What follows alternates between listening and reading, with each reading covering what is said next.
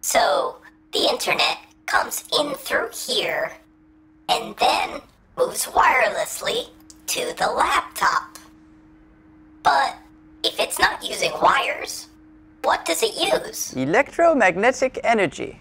Oh, hello. Who are you? My name is Heinrich Hertz. Oh, I know about Hertz. Hertz is how many times something happens per second. Yes, Hertz is a unit of measure that was named after me. But my true passion is inquiring into the nature of electromagnetic energy. And that's what the internet uses to get to my laptop? Ja, natürlich. Wi-Fi sends data over radio waves, which are in fact electromagnetic energy. Radio waves? Like my little FM radio? Yes, but electromagnetic waves aren't just used to transmit sound. They do so many other things, you know. They're all around us every day. Imagine if we could see all of them. Well, it might look something like this.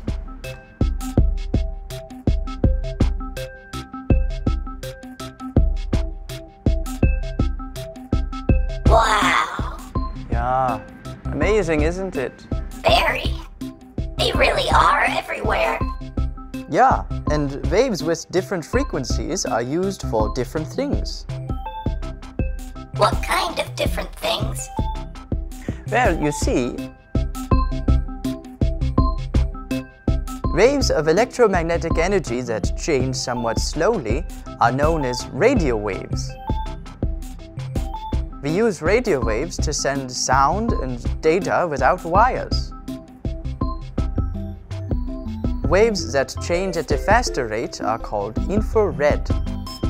We use these to control our televisions and so many other different things. And waves that move faster than infrared are known as visible light. What? Yeah, it's true. The light we see with our eyes is made of electromagnetic energy. So we see electromagnetic energy all the time. Very cool.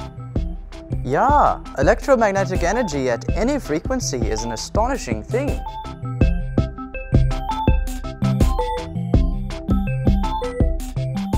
Wow. So when something is wireless, it uses electromagnetic energy instead of wires. I guess that answers my question. Thanks for your help, Mr. Hertz. Mr. Hertz.